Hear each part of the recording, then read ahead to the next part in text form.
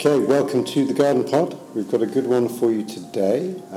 We are talking with a lady called Elizabeth Jarman, who is an expert in learning spaces and communication-friendly spaces, and she's been helping us here at Garden in thinking about how we design our spaces, place furniture in places to really aid well-being and the learning of our students.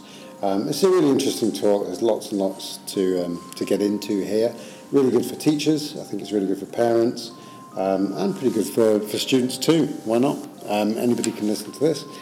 Elizabeth's website is in the show notes, and a few of the resources she mentions are also in the show notes if you're interested in that. And then finally, I think before we proceed, please do listen. And if you like what you hear, please share.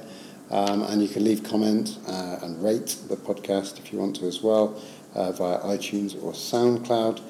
We make these things for people to listen to, so it'd be great if you shared the love, and if you like it, send it to someone else. All right, enough from me and enough about that. Let's hand over to Elizabeth Jarman.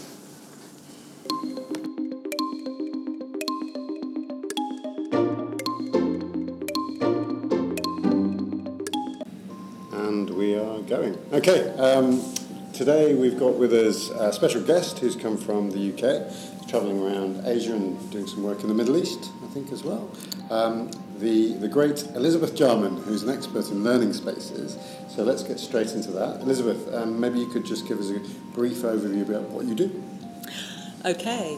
Well, my area of expertise is, of course, helping a whole variety of partners, not just schools, review the way that they use their environments to really support learner engagement.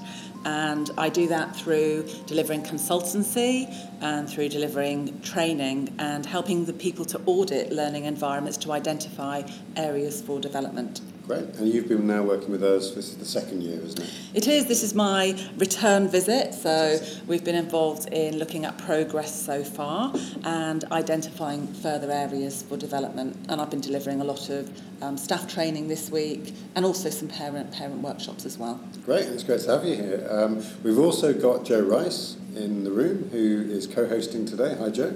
Hello. Hi.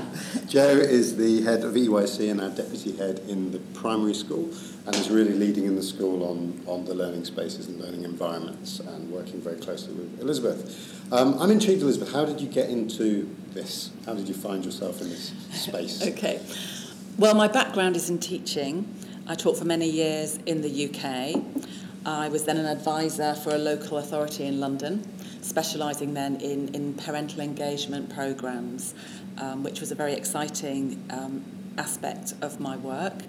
And then that led me into working for the Department for Education and Learning and Skills Council, developing a wide range of materials and training programmes for teachers. And after a while, I really started thinking about the relevance and importance of considering where those materials or those intervention programs were actually delivered. And if we thought more carefully about the environments where students were learning from those materials, we might be able to increase the opportunity for engagement. There was a real move, particularly in the UK, at that time, about 15 years ago, to invest in and to review the use of school spaces. So there was a big initiative called Building Schools for the Future, and I was quite involved in briefings with that team.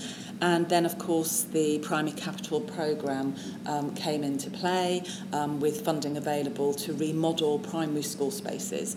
And so they were really key initiatives in helping people to tune into the value and importance of an informed environment. What we were finding was people might be updating schools, but they were sticking to the same footprint. It was just a case of painting them or making them look shiny and new, but the actual fundamental floor print was the same.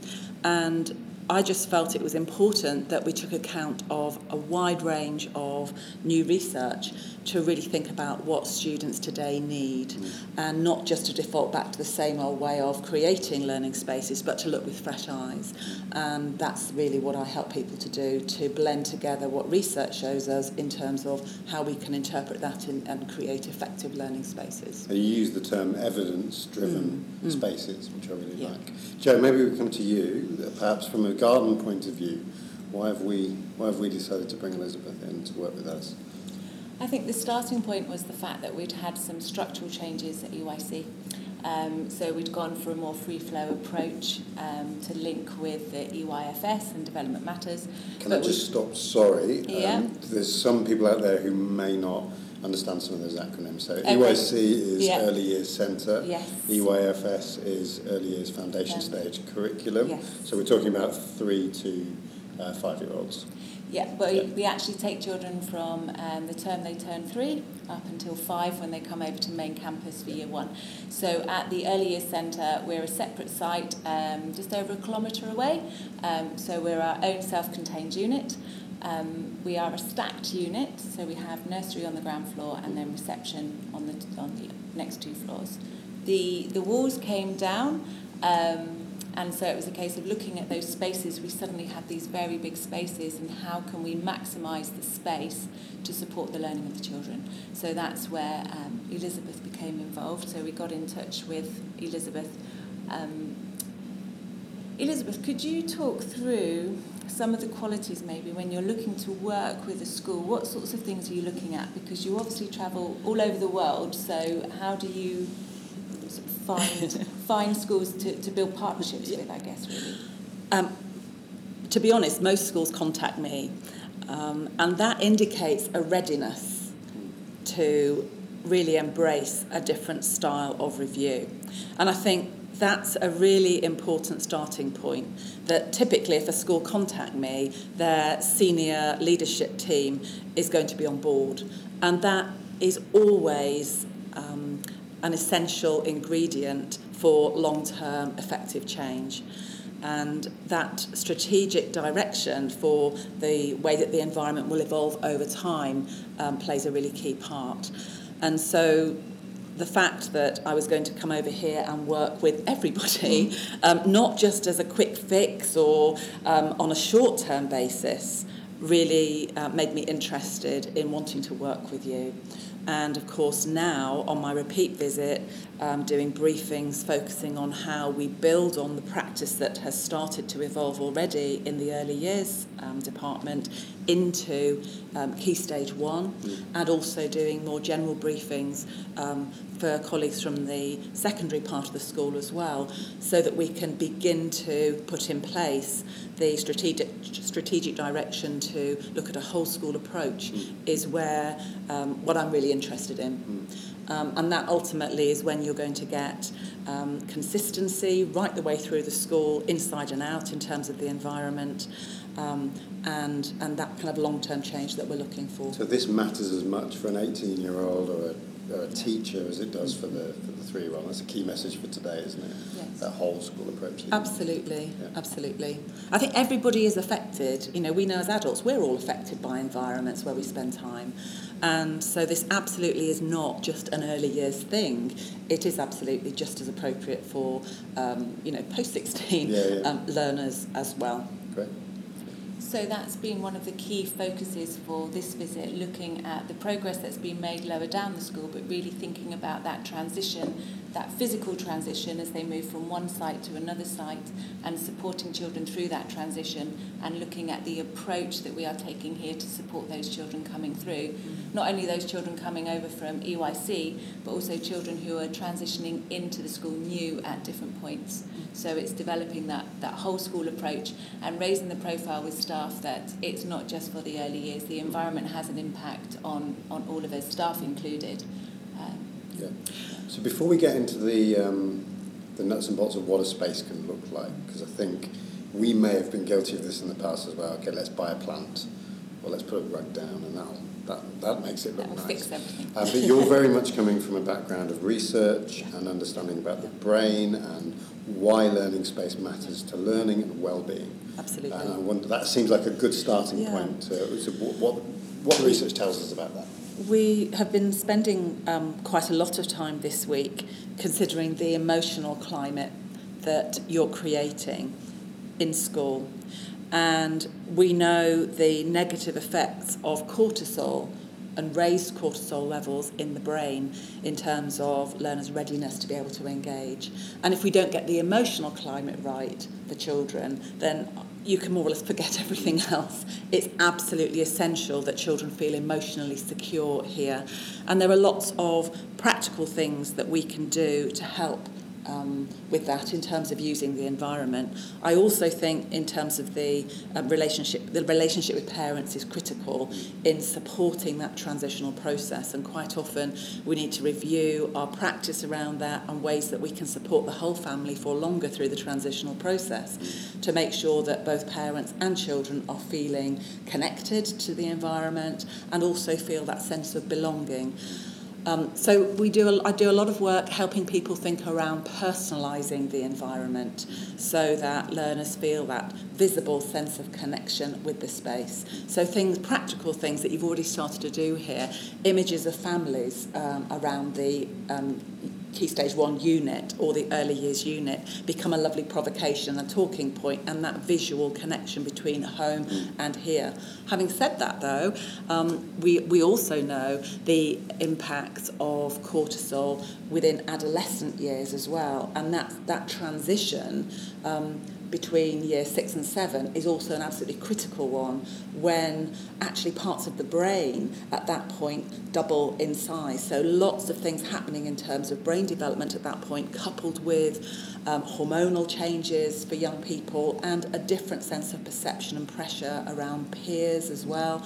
So it's really important that we scaffold children emotionally during those particularly significant times. And it's also interesting, I've been doing some work with another school with older students, and their reaction to those connections between home and school at that point was quite different, and they wanted a sense of detachment almost. At that point they didn't necessarily want to see their families around the school because they said this is all about us now. And so it's about interpreting the research in a developmentally appropriate way and also responding to what your individual children need, acknowledging that we're not talking about the same, perhaps in secondary as you might see in early years. It's about being responsive to the needs of your learners at different stages. You're kind of asking the same questions. What makes them more comfortable, what makes them more ready to learn. Yeah. And that's where I think pupil voice is very important with that. So when Elizabeth's been here, she's been working with some of our year 1-2 children to get their thoughts and their feedback on the sorts of spaces they would like. Would you like to feed some? Yes, I think that's a key part of the development of any environment. Really trying to understand the learner perspective. What's it like to be a child here? And we need to understand that in order to interpret how children respond. And it's really important that we find time to genuinely seek out their views and opinions. So yesterday we did some activities trying to find out what they thought. And predominantly feedback from some of the children involved words like, we like it to be comfortable. A lovely quote from one little boy was, "You can learn and be comfortable at the same time." So particularly looking at that softness in the environment. And we know from research at Harvard University in the States the importance of softness in environments because that helps to support emotional independence. So when you say softness, do you mean texture or do you mean colour? Texture, probably both actually, but texture is very important. Being comfortable. And I think this is where my work starts to really begin to challenge historical stereotypical thinking about environments. Traditionally, we've had that footprint that I talked about. We've had a standard set of desks and chairs in environments. And once we start looking at what it's like to be a learner in here all day, and we start getting feedback from our learners about the need for comfort, the need for texture, the need for softness, that makes us really begin to question the furniture that we've got in some of our environments.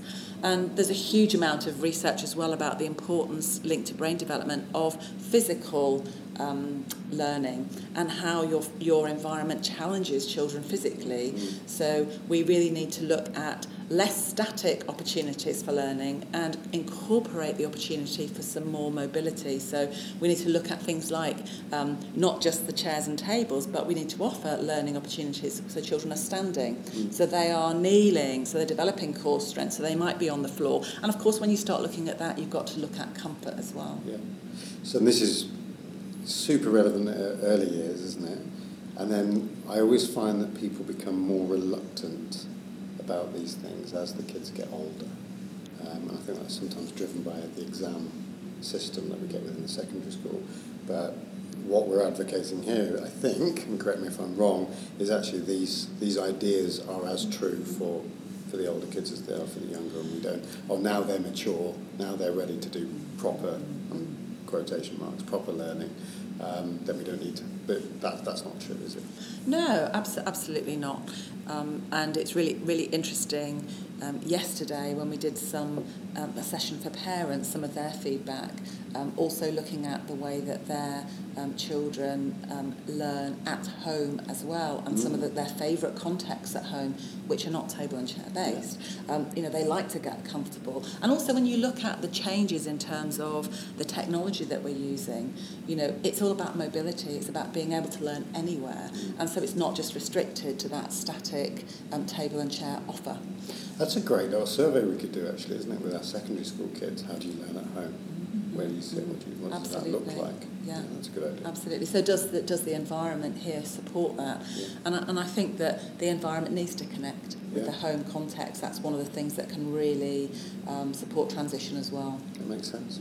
Also, in terms of staff, I think some of the conversations we've had with staff are what sorts of environments do they feel more comfortable working in terms of thinking about the light and the colour and the noise. They're things that impact us as a staff working in spaces too. Absolutely. And I've been sharing lots of research around the importance of considering natural light where possible.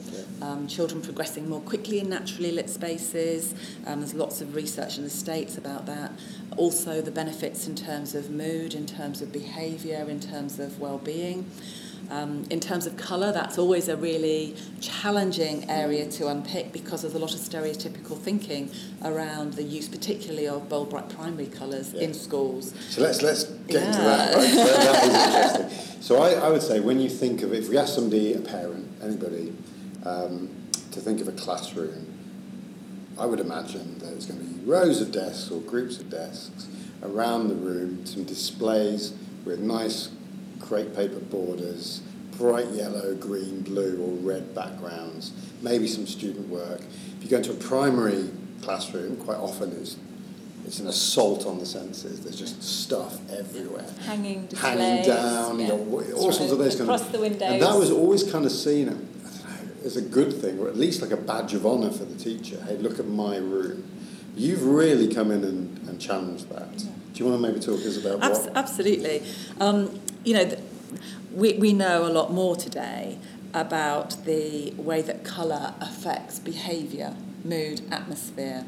We know there are certain colours to avoid. We know that bright red, that's a colour that actually when you're surrounded by it a lot will not only put your blood pressure up but raises your heart rate as well. It's a physical... So you have a physical reaction to that. We also know that there are certain colours that we can use in a quite targeted way to help you feel calmer. So pale blue is one of those colours. It's a cool, calm colour. Greens, but not lime green. That also seems to be a colour that is quite natural and soothing and relaxing, as are more neutral colours. And so it makes complete sense that we apply that thinking to our learning contexts.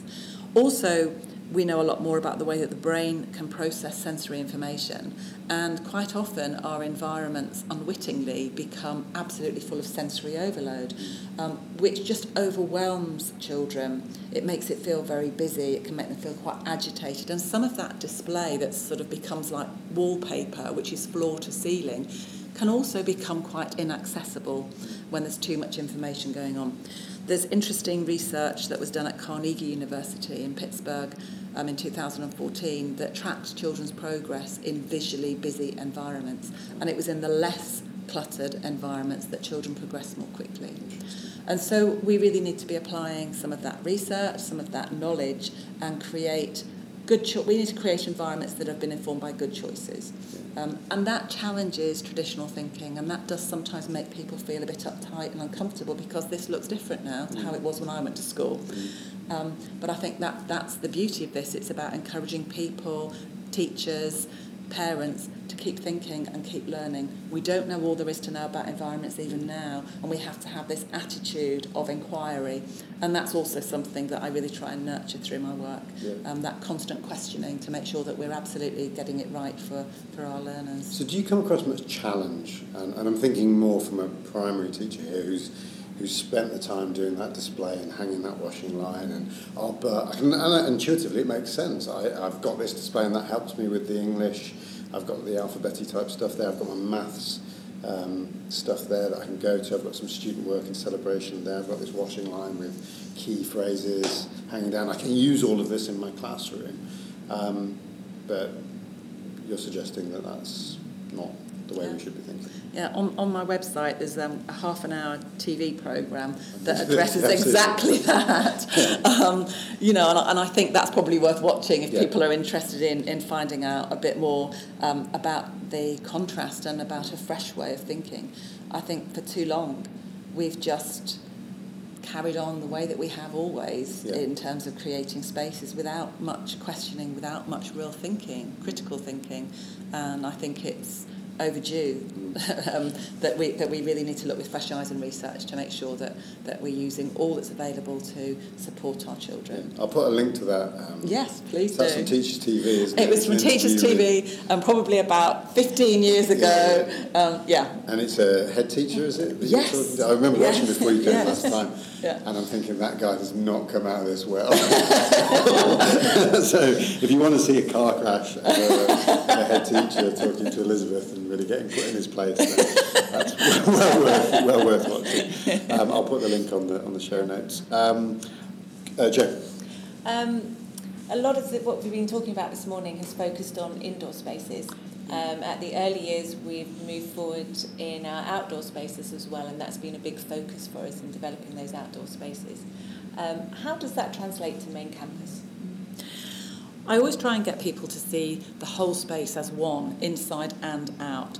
And quite often that's an overlooked context, and yet quite often the preferred context for many learners.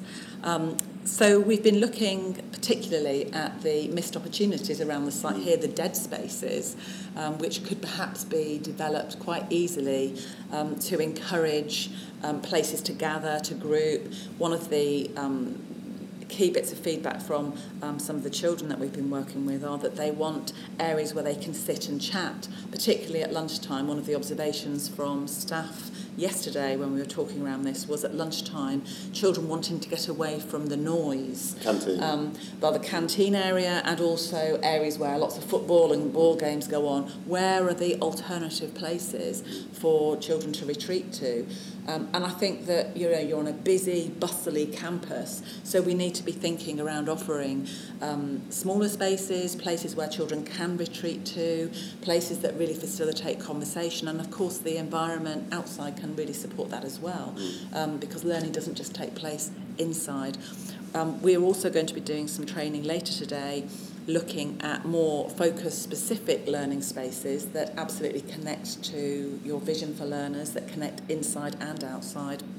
Perhaps considering more zoned areas that can be permanently set up with open-ended resources that children can use creatively to enhance some of the learning that's taking place inside. So the outside is a really, really important part of the picture, and yet often is one of the most overlooked ones.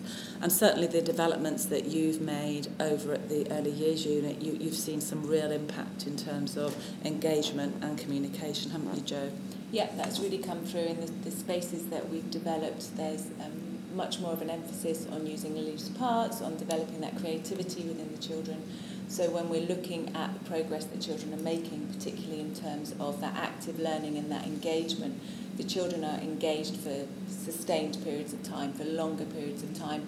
And there's also this not as much of a frenzy, it's more focused. The children are more focused and engaged, they're communicating with each other, they're negotiating, they're problem solving, so it's setting up these different opportunities that they can then take their learning further, and the level of play and language has absolutely increased. So the EYC is a very open environment, Yeah. and children can move through that environment with a lot of choice. Yeah. And you set things up for them to interact with, and, Yeah. and with quite some deep thinking, and that's a whole other podcast, Yeah. I think. But since Elizabeth's been here, what does that look like now in the EYC to perhaps what it looked like before? Can you give us some examples of some changes that have been made? The outdoor space in particular. So we've looked at developing the sandpit area with the introduction of water and a water wall. So you're seeing those reasons to negotiate. The children are actually communicating more openly with each other. There are more opportunities for problem solving. We've got, as I say, loose parts like crates and tyres and planks, and their structures are getting more and more imaginative, which in terms of managing their risk, in terms of that physical development, we've got some heavier pieces that they're having to move around. And even with some of the smaller things, we've gone for lots of natural, open-ended resources, so really moved away from the plastic. Pebbles, rocks, small twigs, and just seeing the creativity that they're using with that, and the way that children are becoming engaged, and that degree of compromise, and some of these amazing towers the children have been building. So we've got the wooden blocks that are different shapes, and then they're placing the figures or the animals or the twigs that it's that level of creativity. So we also do our jungle school, and that's then coming back. They're bringing things back with them that they're then using in the outdoor environment. And then in terms of the indoor environment, we've been really looking at finding smaller spaces, creating smaller spaces. We have very, very high ceilings, so staff have been working to think about how they can lower some of those ceilings and make some of those smaller spaces. Anything that you'd noticed in particular because obviously you were here in March and then coming back in May the following year. Yeah. I think when I came back this time, the outside particularly struck me as having been a big area of development, and I think that the other thing is that development has to happen with understanding. So it's not just a case of we're going to get a load of crates in and blocks, because anybody could do that. We're not talking about a visual makeover here. We're talking around a real connection between what your environment is offering and your pedagogy, your approach, your vision. And that requires quite a lot of staff thinking and discussion, so that the changes you make spring from that connection, and also really that review of practice. How do I operate with all of this open-ended stuff? What's my role now? It's a shift from perhaps more of a prescriptive style of teaching and learning to more of a facilitation role. And I think that the reflection in terms of practitioner role, teacher role, was really significant when I went round the EYC the other day. And that was in fact our starting point from the visit in March. It was that reflection on pedagogy. What do we want for our children? Well, okay, if this is what we want, how are we going to get it, and how is the environment going to support us with that? So that was very much the first step. And that was the big focus last academic year, so that when we went into this academic year we already had that vision of what we were all about, and so it meant as a staff team we had that overarching shared goal, so we all had that end in mind of what we wanted it to look like. And I think that is what then allows you to build on the review of the environment onto the main campus and right the way through the school, because you have a consistent pedagogy and the environment, different ages, needs to be supporting that. Yeah. And learn from your experience down there. Absolutely. And when you walk into EYC, you definitely notice a few things. There's not an assault on the sense that it's by colour. It's very sort of almost sort of Scandinavian, soft textures and colours, lots of sort of browns and sort of environmental type greens and those kind of colours. And you definitely see those different heights of things and the little cubby holes and places that the kids can explore. which is something that we're hoping to take up into primary and secondary. So maybe on that note, a primary classroom around middle primary, so year 4, what would you, knowing our pedagogy and knowing our sort of beliefs around learning, what should we be seeing within those classrooms? What should we be thinking about perhaps in a middle primary classroom? I think that we need to be looking at alternative contexts for learning, different contexts offered in terms of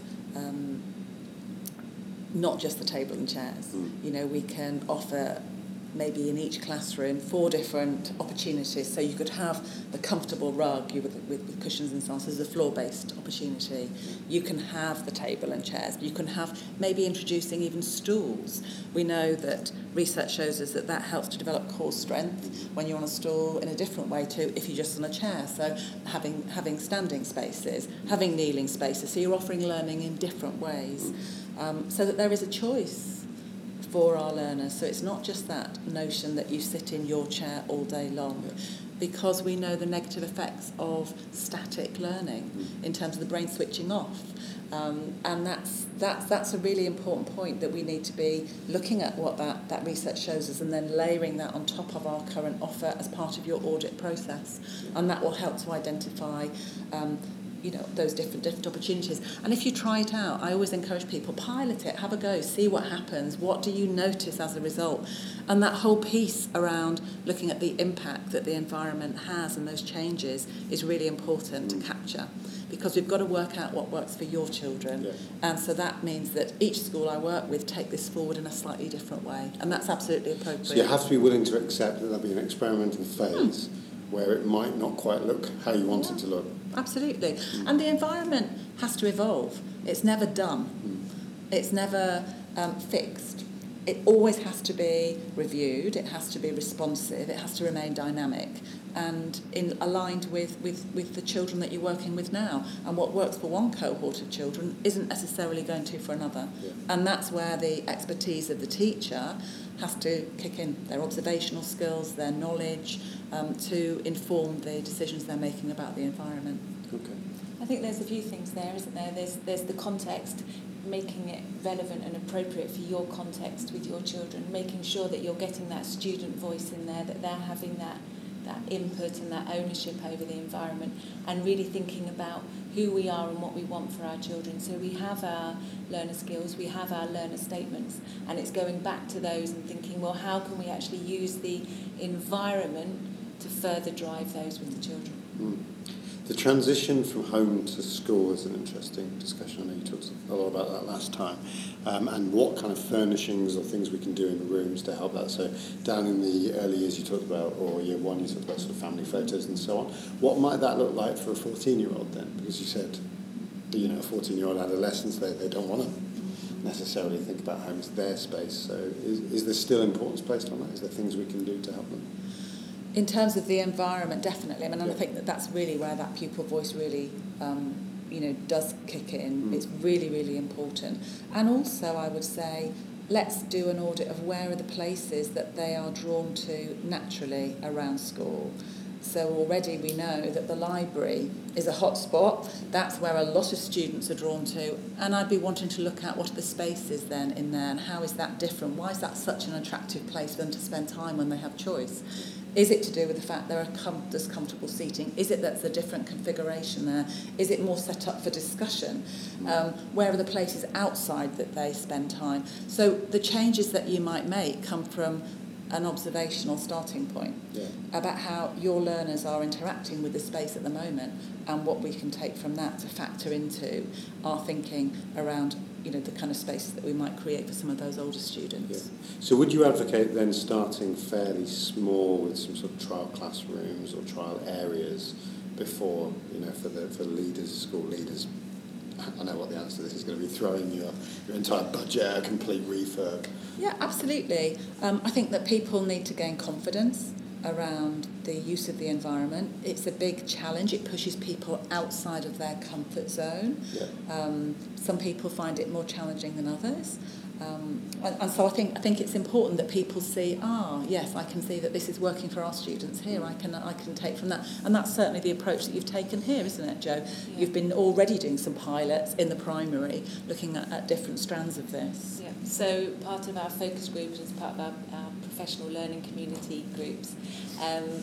They've been choosing an element, maybe it's colour, light, noise, and actually trialling things out within their year group or within their department. So I know one of the teachers in music, for example, did a lot of work on light and turning off the strip lights, making sure the blinds were open, and then she had a smaller light in the corner, and she was getting the feedback from the children, and that was a really positive feedback that she was getting.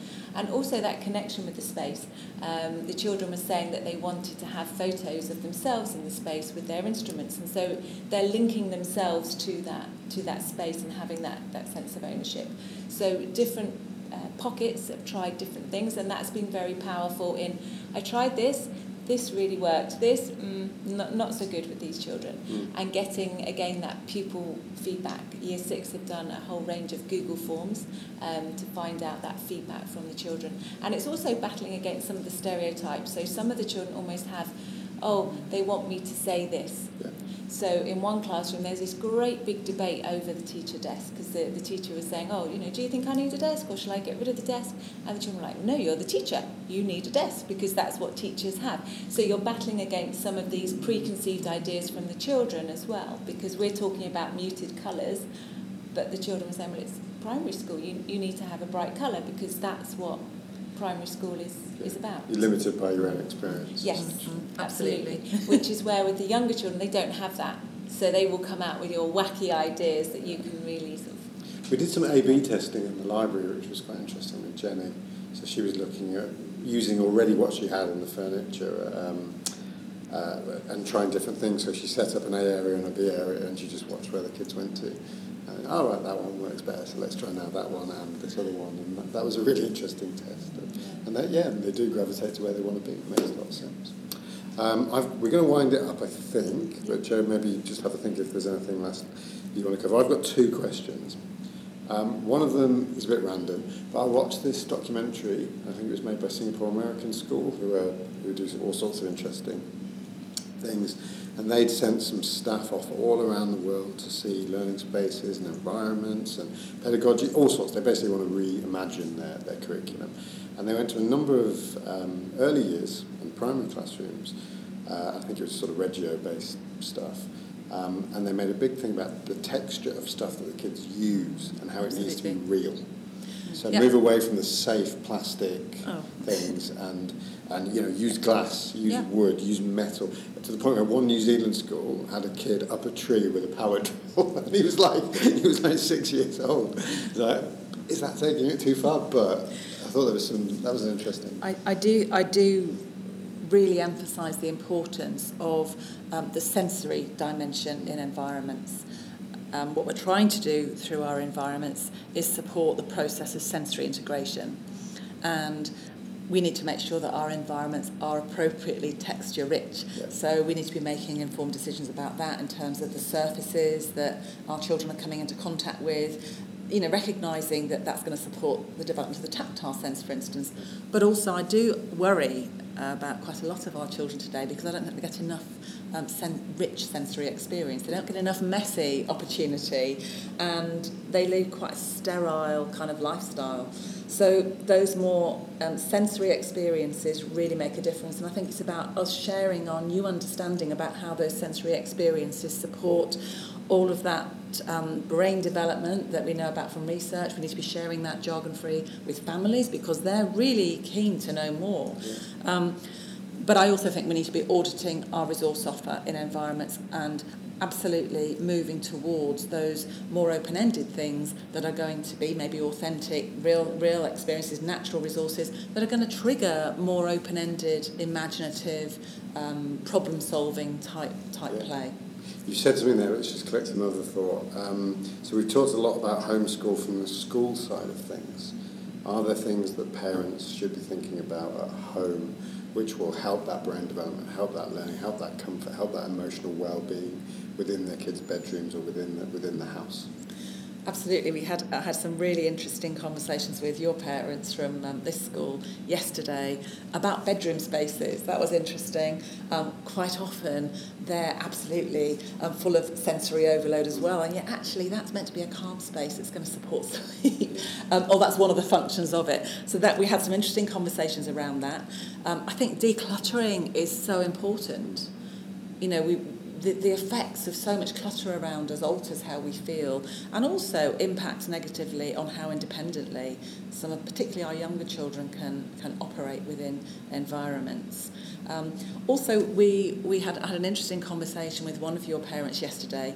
I talk a lot about personalising the environment, and so in school having their families represented, but also in terms particularly of transition and that connection between the important worlds that I live in as a child, school and community and home, having maybe pictures of my teacher or me in my school environment at home. So again, you're kind of reversing that thinking. So you're building those strong connections and triggering recall, hopefully, about some of the positive things that happen at school. So those very practical things can really help. Yeah. And when you're in the toy shop, which is an experience we all love, is it an oversimplification to say with things like kind of toys for 4 or 5 year olds or older that we should be looking more towards those sort of wooden, real texturized toys rather than the bright plastic ones? Is that too simple? Is that reducing it? I always say, and we've really got to look critically at this, the more a toy does, the less a child will do.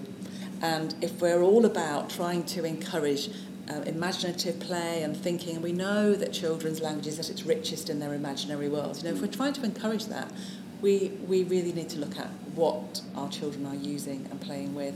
And absolutely, some of those really natural, free resources are exactly the kind of things that can be used, to stimulate that kind of thinking. Jungle School, great example of that. Yeah, absolutely. Just use the natural environment. Yeah. But also I would say as well, it's not just about the resources. I think the adults are play a critical role in terms of meaningful interactions with children. And if we go back to where we started and we talked about emotional climates, the role of the parent, the role of the teachers, the practitioners are key in terms of forming strong attachments to children. And that's one of the key things that I think is important, that when we're looking at the emotional climate, we're really exploring whether we're an attachment-friendly organisation. And I think that's for another podcast. But I think the role of that relationship between adults and children plays such an important part, and it's why it's so important that we connect home and school and our relationships between all of those people involved in supporting children's development. Yeah. And what's coming through loud and clear is that real thinking behind it all. Think about it before you do it. I feel duty-bound to ask a sort of very secondary-driven question. There will be there will be teachers out there who this is very much out of their comfort zone. They're not sure about this idea at all. So I've heard arguments such as it will have a negative effect on behaviour. They need to learn to sort of sit at a desk for their exams. The way that I teach needs them to be listening to me. These are the kinds of arguments that would come up, and I think it's worth addressing those because I think the behaviour one is an interesting one, and certainly when I've taught some year 9s and messed around with the environment a bit initially, some behaviour has not been quite where I'd want it to be, but then actually I've personally found that if you persevere and use strategies, then it tends to work out. Okay, but I just wondered on your thoughts on how you'd address some of those. It's like anything new. When you introduce some kinds of changes, you don't just do it. There needs to be, you use it as a discussion with learners. You explore together. Maybe they could be involved in thinking about some of the changes. Maybe they need to know about the research as well behind some of the reasons why you're introducing different contexts. Certainly that pupil voice fits in there as well.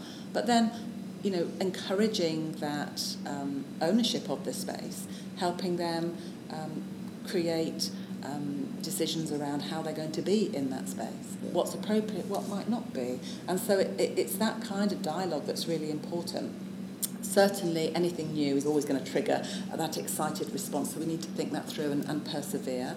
And there needs to be that reinforcement and reminders.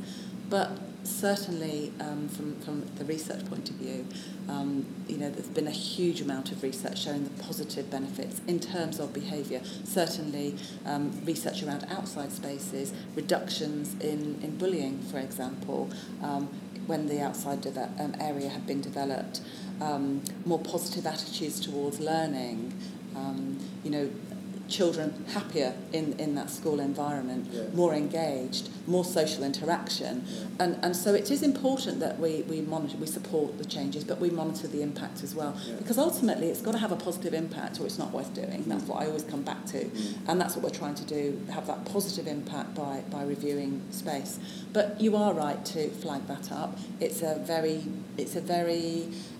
different way of working, and sometimes people need to experiment with it more in social spaces and shared spaces first and see how that works, and over time then begin to make those reviews.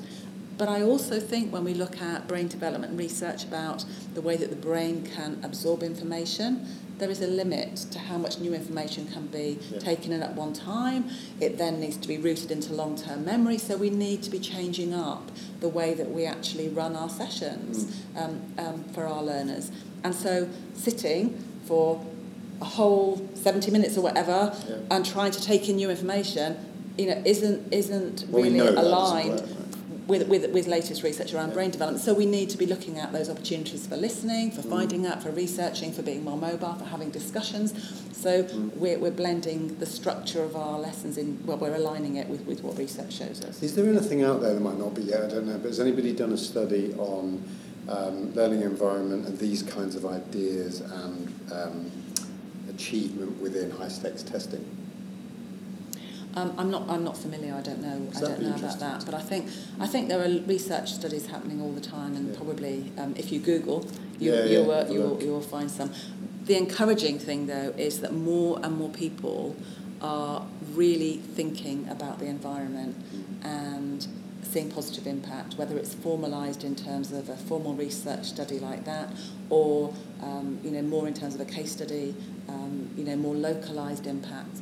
People are seeing real positive change when staff really engage with thinking around the effect that learning spaces can have. Great. Jo, have you got anything burning? I don't think so. I think it's been a fantastic few days so far, and I think the power of having that critical friend who's coming back to a context. So Elizabeth's already familiar with where we are and where we started our journey, and so it means that when on this return visit, she's been able to pick up and really carry things forward quite quickly. So I think that's been a really powerful experience as a school to have that ongoing partnership. Definitely. So, can we finish with a little game?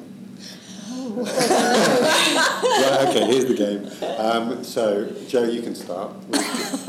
You've got a chance to snap your fingers and change anything in our environment, right now. You can only change one thing that you think is going to have the biggest impact. What would it be? I think space. We are a big school on a relatively small site. So if you could make suddenly a lot of space, that would be fantastic. Yeah. Elizabeth, I don't know if you're comfortable talking about our school. If you are, great. But generally in the schools that you've seen around the world, if there's one thing that you could say, change this now, what would it be? I would say flexibility around routines, not being bound by doing things in a certain way just because that's how we've always done it. Okay. And as an illustration on the back of that, I would also flag up the lunchtime experience for learners all around the world because it's one of the most challenging times of the day, and sometimes it's because we stick to a set routine. That's how we do lunch, so that's what they have to get on and deal with. And actually we really need to start getting a bit more creative and thinking around what it's like to be a child at that point. And actually, is that genuinely part of our offer, our pedagogy, or not? Somebody mentioned that to me yesterday. I thought that was really interesting because I'd never thought about it. Like our canteen, for example, is very busy because of some of the problems that we have on a small site. But then I thought, what's that like for that year 2 kid? Absolutely. Who's walking and between everybody trying to carry their food and so on. Yeah, and we haven't thought about that. That's interesting. Okay, can I play as well? Yeah.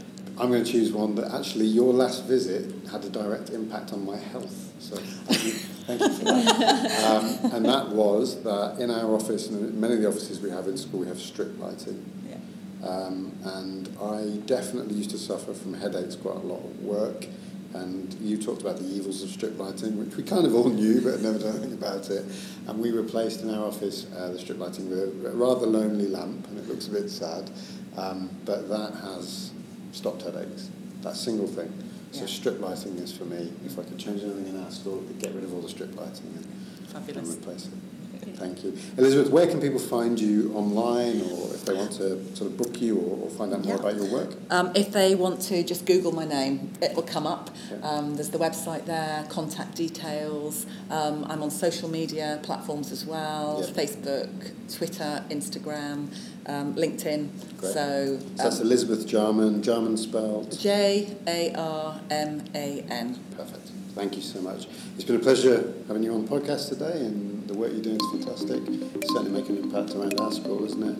And we look forward to seeing you again in the future. Thank you very much. Thanks, Liz. Cheers.